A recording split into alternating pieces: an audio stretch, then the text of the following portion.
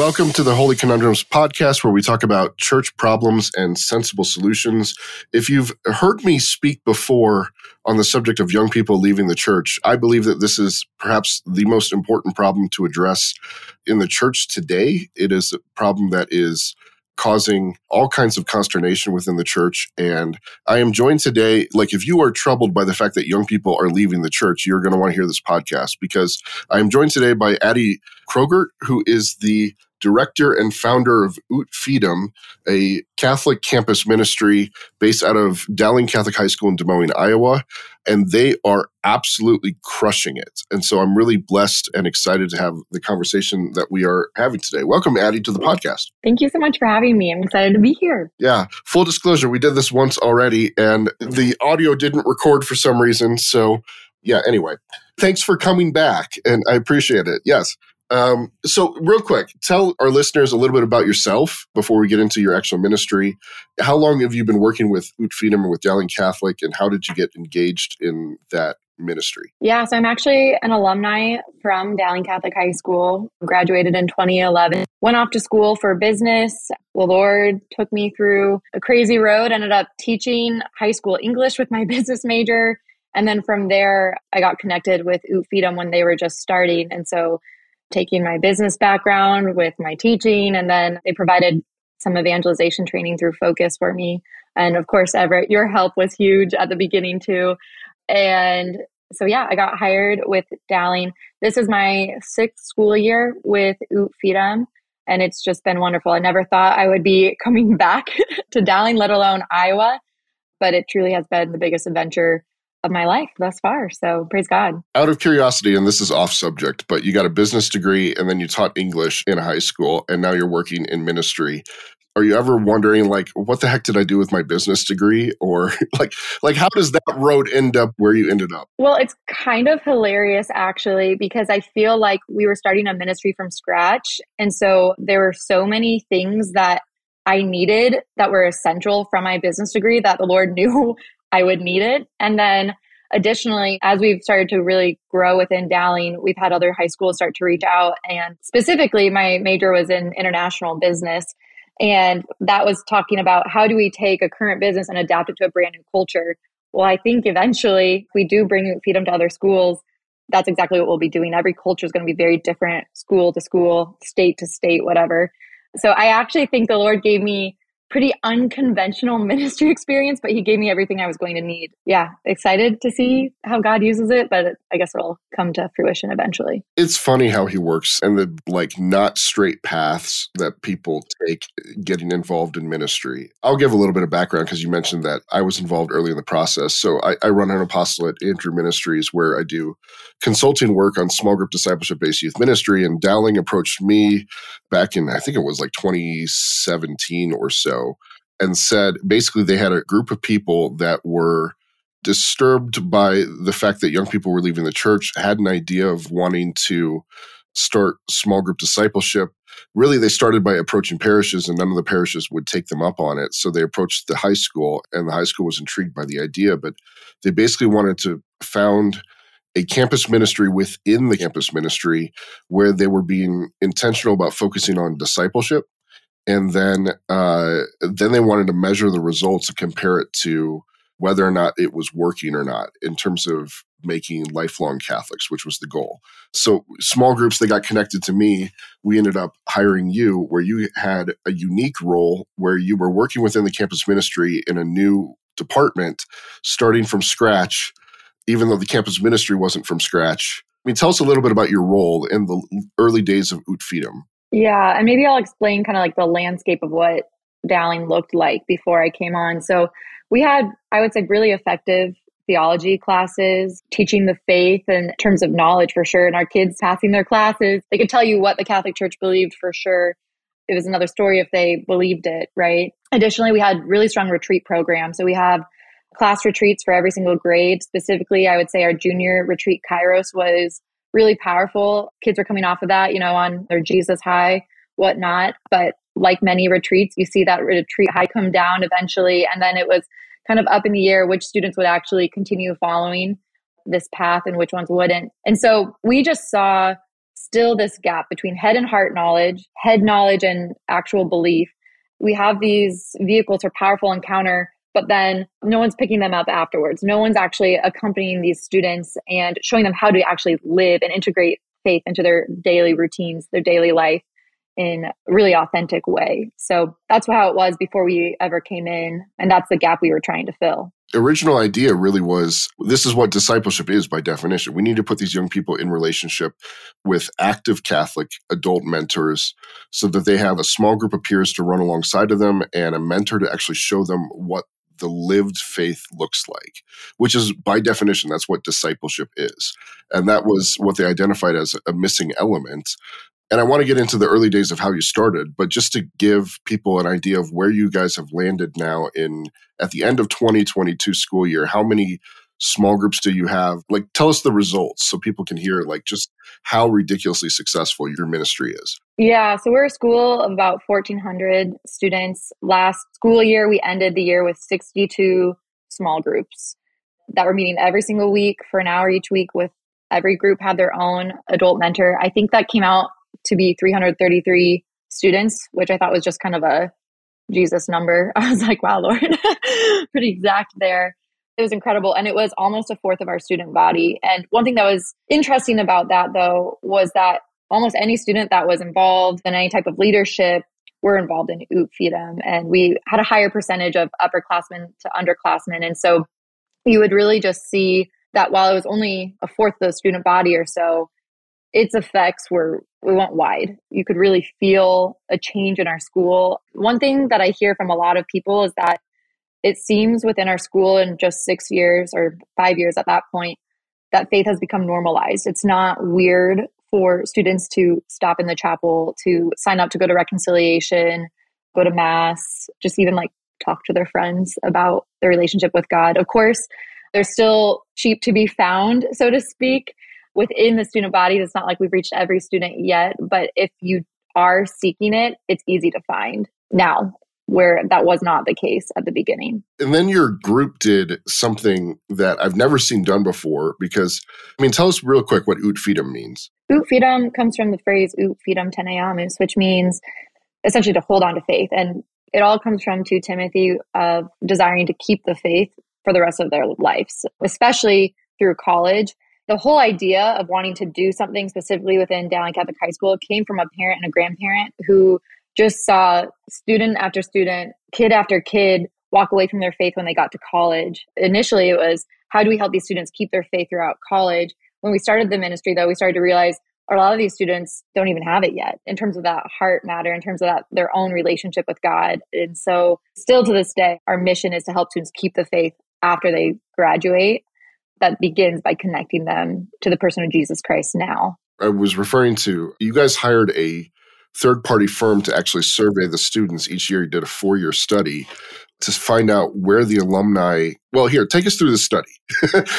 I can explain it, but why don't you set us up on it and tell us the results of it? For sure. Yeah. So basically, the study was set up. It was done by C1C Consulting, who's a research arm of Pew Research. We wanted it to be an external company just because, well, people say, if we ourselves say how good our results are, we think it's more believable if it's someone who really has no interest in if it works or doesn't work, right? But basically what it was, we surveyed for over 4 years, 5 different groups of Ut Fidem graduates that were now in college. And we just asked them questions about their current faith practices all the way through their senior year of college. Were they going to mass regularly? Were they praying regularly? Had they gotten involved in Catholic communities on their campus? While it's hard to quote unquote measure faith, there are things that are indicators of whether someone is still connected. One statistic I thought was incredible was by senior year of college, of our Ut Fidem graduates, 59% were still actively going to mass 4 times a month. Like you said, that was still with COVID right there in the middle. That was at the beginning. We weren't doing as much work to help transition students to college like we are now. I'd love to see what the statistics are now, but even still, close to 60% of those who went through Ut Fidem versus graduated through Catholic high school but didn't go through Ut Fidem, right? 60% were still actively engaged in their mass practice. And as well, all of our Ut Fidem graduates were more likely to be praying regularly, to be involved in a Catholic ministry, and ultimately to claim that they were active practicing Catholics. It was pretty significant. We were honestly kind of blown away. I will say, because I got to see the study results as well, and a couple of the stats that stood out to me is just even after year one, where most Catholic young people leave the faith after year one of college. I believe the statistic, I mean, there were a lot of different measures, but even just the identifies as an active Catholic, 95% of the Ut Fidem graduates after year one were still identifying as active Catholics, versus you also surveyed students who were part of Dowling that were not in Ut Fidem, and I think it was only like 52%. So there was just this Grand Canyon-sized difference. And around the country, I mean, it's roughly 90% leave the faith after their first year of college. To me, I was like, whoa, that's a reverse statistic. Like you just took a really bad statistic and flipped it. And then even after COVID and even after 4 years of college, you still had 59% that were still going to weekly mass. And I mean, you saw the studies and every single measure was that the Ut Fidem graduates were much further along in the disciplines of their faith than those who were not. Couldn't have said it better myself. I will frequently point to this study when I'm showing people the results of discipleship. Yeah. And it's one thing to see the numbers. It's another thing to see the students come back. Last year was our 5th year. So it was the first year we were able to actually see some of our Ut Fidem graduates now coming back to Des Moines and mentoring for us. And it's just kind of coming full circle. And so I just think long term, A, this ministry is going to fuel itself, but B, these students are preparing themselves to continue their faith in college, but also to then get plugged back into parishes and give back to what they've received. It's funny. I will actually talk to people in the Iowa area, and now like everybody knows Ut Fidem. Like you guys are the hub for like Catholic ministry. And I recall there was some sort of forum where I was posting something about the results that you were having, and some priest in the area was like, hey, I can testify. Like there was a pastor at a local parish that says, I can testify to the results that I see from Ut Fidem in my own parish community of like the graduates from Dowling and how they have become active and engaged, et cetera, which typically you don't hear that kinds of testimonies coming from a pastor. I mean, I will frequently say, hey, if you want to see a group that is killing it, that is really successful, I will point to Ut Fidem because it's just like, it's become this, nobody can see my hands because it's a podcast, but it's become this like ripple. I'm doing this ripple motion. It's become this ripple effect that is affecting like not just now the high school, but the Catholic community at large in the area. That just reminds me, we did not start this big. People had no idea who we were when we started. And I think that's because from your advice, you really told us start small and let the Holy Spirit grow it big. And just concentrate on every single small group that it actually is doing what you intend it to do to connect the person to Jesus Christ. That, I mean, if they're actually meeting that person of God, their lives are going to be transformed. It's going to go so deep. It's not going to be just surface oriented, right? They're naturally going to start telling other people about it. And so when we first started, obviously we had 0 groups. I started in July. We didn't even have a first small group until October. I was prepping mentors and really building a prayer team. That's the real fuel to this whole thing. So first group started in October. I think it was by December, we had 4 groups. And then by May of that first school year, we had 17. And so you could just see it rippling out with even in the school, let alone now year 5, we had 62 small groups. Naturally, some of those graduate off each year and we start a little bit lower and then we build back up. But I think right now, year 6, we're at around 50 small groups. Yeah, you guys are slacking. You went down from 62 to 50. Yeah, well, we went down to about, 40, 41, 42. About 20 of those groups graduated. Now we're back up to 50 after 1 semester. So we're starting more than 1 group a month at least. So praise God. It's amazing. So yeah, if people wanted to start, because I want to get into the growth tactics a little bit and just how word spread. But if people wanted to start, you said you started 4 small groups. I know that there will be people who are listening to this saying like, how do I find 60 plus leaders?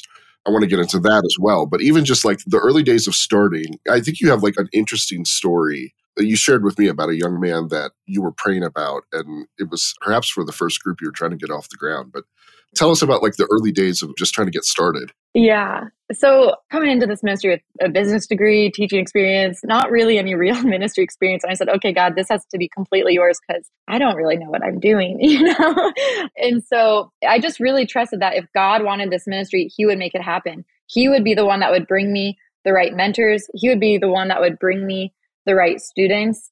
And so I just really was intentionally praying, God, bring them to me. And lo and behold, the Lord was already setting the stage at Dowling before I had even gotten there. The chaplain at the time was already walking with a group of young adult men. So when I got hired and said, hey, I want to start like a mentoring small group ministry type youth ministry, whatever, the chaplain came to me and said, oh, I already have a group of men that could be really great mentors. And so I already was introduced to some great men right off the bat, was meeting women as well. From there, I was like, okay, we have mentors. Lord, bring me the students. And I had been gone for 6 years. I really didn't know a single soul in that school, student-wise, when I moved back. And so to meet students, I put on this night, literally just adoration, just put people in front of Jesus, right? And at the night, we had maybe 30 students show up. So that alone, praise God, that 30 students showed up to a night just to be in front of the Eucharist. They never really had done anything quite like that before in just such a simple fashion. And I remember at that night, there was a student that got up out of his pew, walked right in front of the monstrance, kneeled down, and just in the center aisle was just kneeling down. And I was like, I was in the back moderating the whole event. And I said, prayers, just like, God, who is that? If he's supposed to be a part of Ut Fidem and the start, just literally bring him to me. Because yeah, it's in your hands. Literally the next day, that was on a Sunday night. Monday morning, I share an office with a couple teachers at this point in the ministry. And lo and behold, that student who I noticed walked right into my office. And I had never seen this student before. You know, I'd been at the school, 3 months, August, September, October. He comes right into my office in the morning. And I'm almost like, oh my gosh, Lord, like, that's the kid. That's the kid.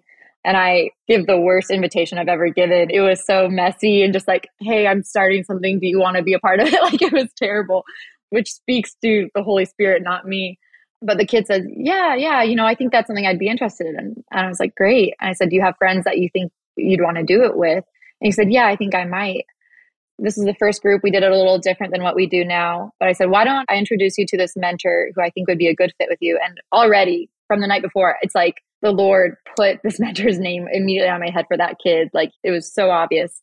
So we set up this meeting in one of the study halls for this kid to meet this potential mentor and for his friends to meet him and just hear about what this ministry would actually look like. The door opens. I'm already there with the mentor. The student walks in along with 15 of his friends, 16 senior male students, all on the football team. Turns out the student I had been talking to was the quarterback of the football team, and I had no idea. Super honest, I had no idea. And right then and right there, all of a sudden, our ministry wasn't just for quote unquote the ministry kids. It was for everybody by this student's example. And the Holy Spirit brought the person that needed to be essentially kind of like the influencer for the rest of the school. And to this day, I mean, we touch students in every single type of activity, now every single grade, obviously both boys and girls. The Lord made it happen. He brought them to us. We couldn't have made this stuff up. The other thing that people will be listening to that are wondering, because you have 60 plus small groups, which means you have well over 60 leaders, and they would be wondering, it's like, where in the world do you find all these capable people? What's your recruitment strategy, et cetera? You said in the beginning you inherited something just naturally from your chaplain, but it's like, okay, then this thing starts to spread, students start to get wind of it, and next thing you know, you go from 4 groups to 17 within a year's time. And Addie, where did you find all your leaders and how did you prepare them? Yeah. So something about Ut Fidem is we really strive to find people who already have encountered the person of Jesus Christ. So we're not trying to give our mentors that. They've been formed elsewhere. So you're right. We have to find people that are in a position to give because they already have received. And like you said, yeah, the small group that my chaplain was leading, I think was like 5 or 6 guys. But yeah, 17 is a bigger number than 6. I would say I can't emphasize enough prayer, just simply prayer. Every time I pray, I swear in the readings that day, it says, the harvest is plenty, the laborers are few. Ask the Father to send more laborers, right? And every time I pray or our coordinators pray, people come out of the woodwork. So on a spiritual means, prayer, but obviously natural means there's got to be other ways. I think holy people come in packs, quite simply. And so we kind of follow the rabbit hole. You know, if John Doe or whatever is amazing, epic leader, he probably hangs out with other people that are holy. And we just kind of follow the lines. We also, especially at the beginning, I mean, I moved back to Des Moines. I didn't really know that many people that were practicing the faith. I started just going places where I knew people would be practicing the faith, like daily mass or I don't know, young adult events, places where I could meet people. And I think this was important. I wouldn't just invite someone to the ministry because they were practicing their faith or because they were quote unquote holy. I always kind of waited for that Holy Spirit tap, like, hey, this person specifically. Because something we believe about our ministry is that someone's not going to be called, quote unquote, to oot feed them. They're called to walk with specific students in the school at that time. God has given that particular mentor something that some of those students particularly are going to need.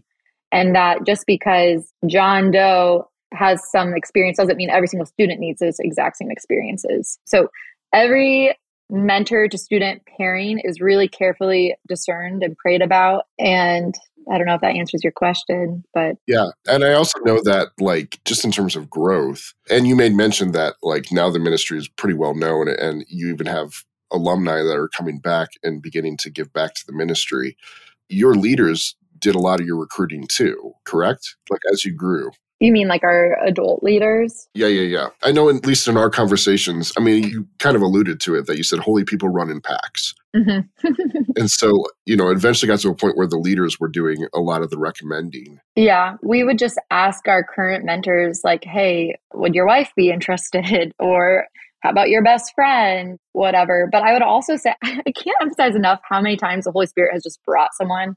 So we recruit people, we train them, and then we kind of wait for the right students to come for the right mentor. And so I remember, for example, there was this one group of girls that came, and I had like, I don't know, 4 or 5 female mentors available, but it just, none really felt right. And so I just went to the chapel and I was like, okay, God, like, again, I know you have someone in mind. I'm giving you 2 weeks, like, because I don't want to make these students wait too long to get started. Got to strike when the iron's hot, but bring me the right mentor. I don't feel at peace with any of these current mentors. Not joking you. It was like 2 days later, this girl calls me, former Focus missionary.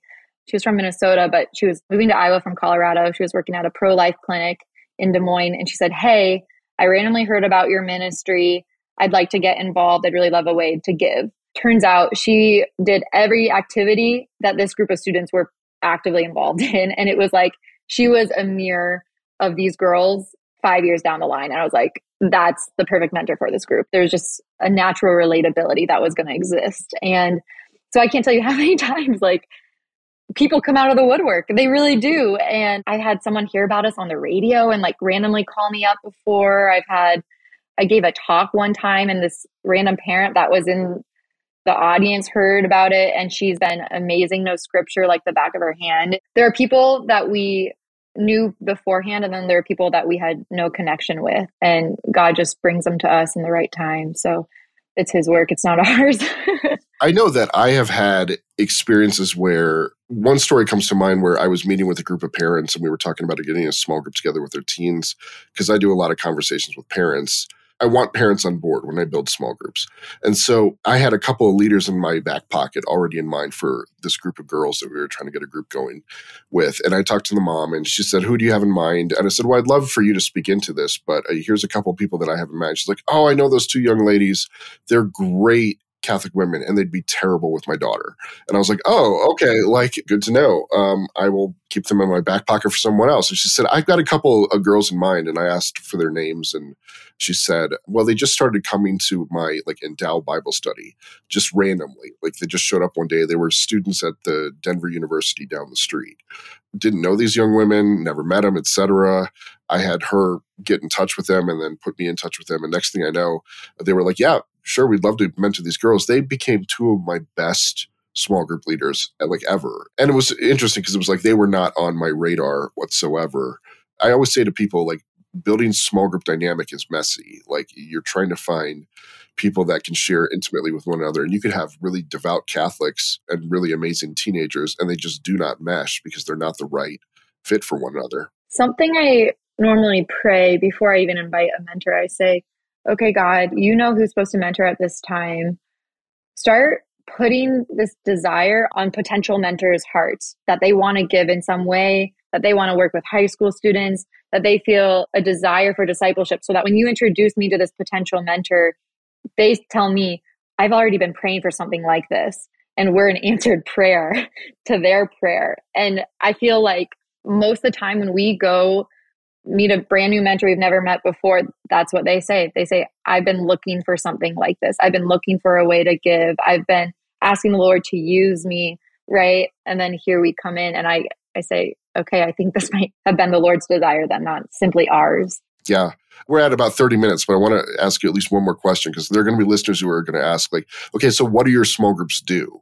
I know the foundation of a lot of small groups is Bible study, and that's a good thing, but that's not, like, doing a Bible study in and of itself is not discipleship. So, like, what's the meeting style of your small groups? Sure. So our meeting style comes from kind of the Why Disciple format. They use just a very simple format of connecting, discussing, committing.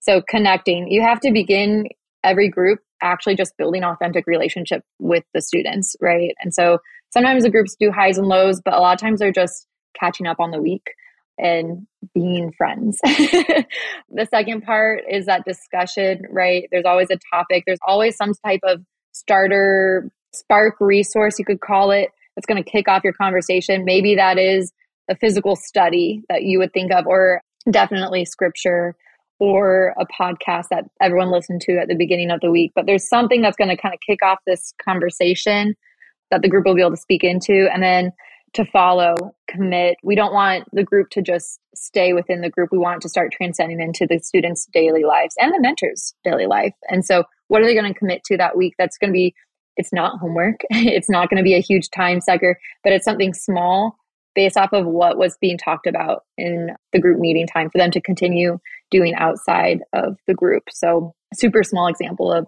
a commit would be, I don't know, my girls were talking about, I know I can encounter God when I go to the chapel. I can encounter God when I take active time to pray, but I'm struggling to see him in my daily life. Okay. Maybe that's what the conversation was about. The commit would be the beginning of each day that week.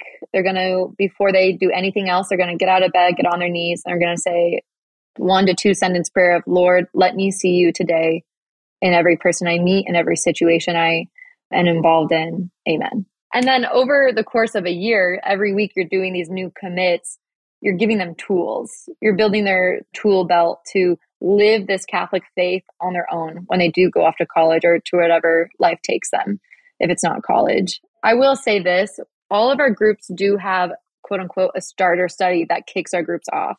We want there to be time for the mentor to start getting to know the students before they're given a little bit more free range. And so right now we're using the Search by Chris Stefanik.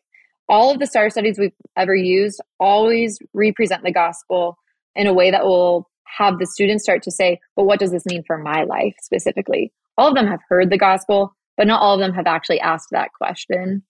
And we have used different starter studies throughout the 5 years. This is the one that we see works best right now for our population. And I will also say our mentors are not empty-handed. We call it a resource bucket, and it's divided up into discipleship thresholds. So is someone more at initial trust? Is someone more at a stage of maturing in their faith? We can push them a little bit more. And then our mentors can just go in, kind of file through these resources that we have kind of collected and say, what would be the best fit for my group right now? And so our groups are actually answering the questions that the students are actually asking versus following some curriculum that, quote unquote, Addie Kroger made up. Like, we want to follow the Holy Spirit's lead. Yeah, I always say to people, we do a tremendous job of answering the questions that teens do not have, and that you don't really want to be following a curriculum and get yourself in a position where kids are asking, does God really exist? And yet what you're covering is the sacrament of anointing of the sick, because that's what your curriculum told you to cover that week. Like, it doesn't make sense. I will say real quick that there was, during the pandemic, in particular when everybody was locked down and isolated and you couldn't go anywhere and school was online, etc., gathered ministry fell apart. And I remember thinking, I should give Addie a call because I'm curious. I bet nothing has changed for them because your whole method of ministry is built on relationships. And you had pre-established relationships prior to the pandemic. And now all of a sudden there's this huge felt need of, I need relationships because I'm isolated. And I remember calling you up and talking to you, and you said, oh yeah, nothing's changed for us. Like our ministry is going just as strong as ever because the relationships were already established. So moving that over to Zoom became actually like a feeding point for those students in that time period. Like, I mean, just real quick, like what did the pandemic look like for you guys? Yeah. I mean, we didn't start very many new groups, but every group that already existed continued meeting every single week, their hour a week over Zoom until we were allowed. I think by summer, our school allowed us to meet in parking lots and lawn chairs, socially distanced in circles, whatever. But yeah, our groups continued to meet. And then when we came back that fall, we were still kind of on this weird schedule where only half the population would come each day so that the classrooms would be half full and whatever. And we saw massive increases there. We were one of the only activities, club sports that were even allowed to continue meeting. And so we actually grew in 2020 fall quite tremendously, I would say. And then, yeah, in like the really heat of the pandemic, when we were all quarantined, our group still had an outlet. And I think in that time, people really started to say, like, I actually need God. And so we had the ability to speak into that versus to stop. Yeah, I liken Ut Feedom to, it's like the story of Joseph and the Amazing Technicolor Dreamcoat, which ever since that became a Broadway musical, it's now like in my head, it's the Amazing Technicolor Dreamcoat. There's a reality that it's like, I knew a lot of ministries that fell apart during the pandemic. I knew quite a few that survived during the pandemic and created alternatives to their ministry and did something. But I don't know many that grew and thrived during the pandemic. And you guys like actually grew and thrived. And it was like the story of Joseph is he had these dreams. He told Pharaoh, hey, yeah, things are good now, but there's a 7-year famine coming. And they were prepared for the famine. And then when the famine hit, like nothing was different for them. In fact, they became the hub for everyone to go to get their food. And that's like what Ut Feedom ended up as in Dowling Catholic. I think something to mention too, so you talked about having authentic relationships. So something we really strive for, and not perfectly, but we strive to start every single small group based out of the students' pre-existing friend groups. And I think that's just so important. You just have grace builds on nature. There's already natural bonds. There's already trust. These are already the people that the students are choosing to hang out with. I think it's really easy for a student to show up to a youth group, put on their Jesus hat, but then go back to their quote unquote real friends and take that Jesus hat right off. And all of a sudden, all these things that they're being transparent about in their faith meeting, they have to hide again with their friends they're actually hanging out with. Well, if we start these encounters with God and this transformation, and we're challenging them to practice these things with the people they're already spending time with, how much easier will this actually transcend into their daily lives? And these are the friends they most likely will stay in contact with after high school. So you're building in accountability and people that they can continue connecting with on the faith after high school ends. I'm looking at them like we're at 40 minutes, which normally I try to keep them to like 30 minutes, but you guys are just killing it so much. I just keep on asking questions. Other high schools are contacting you guys now. So like Ut Feedom is beginning the conversation about spreading to other schools. Like just real quick, what does that look like?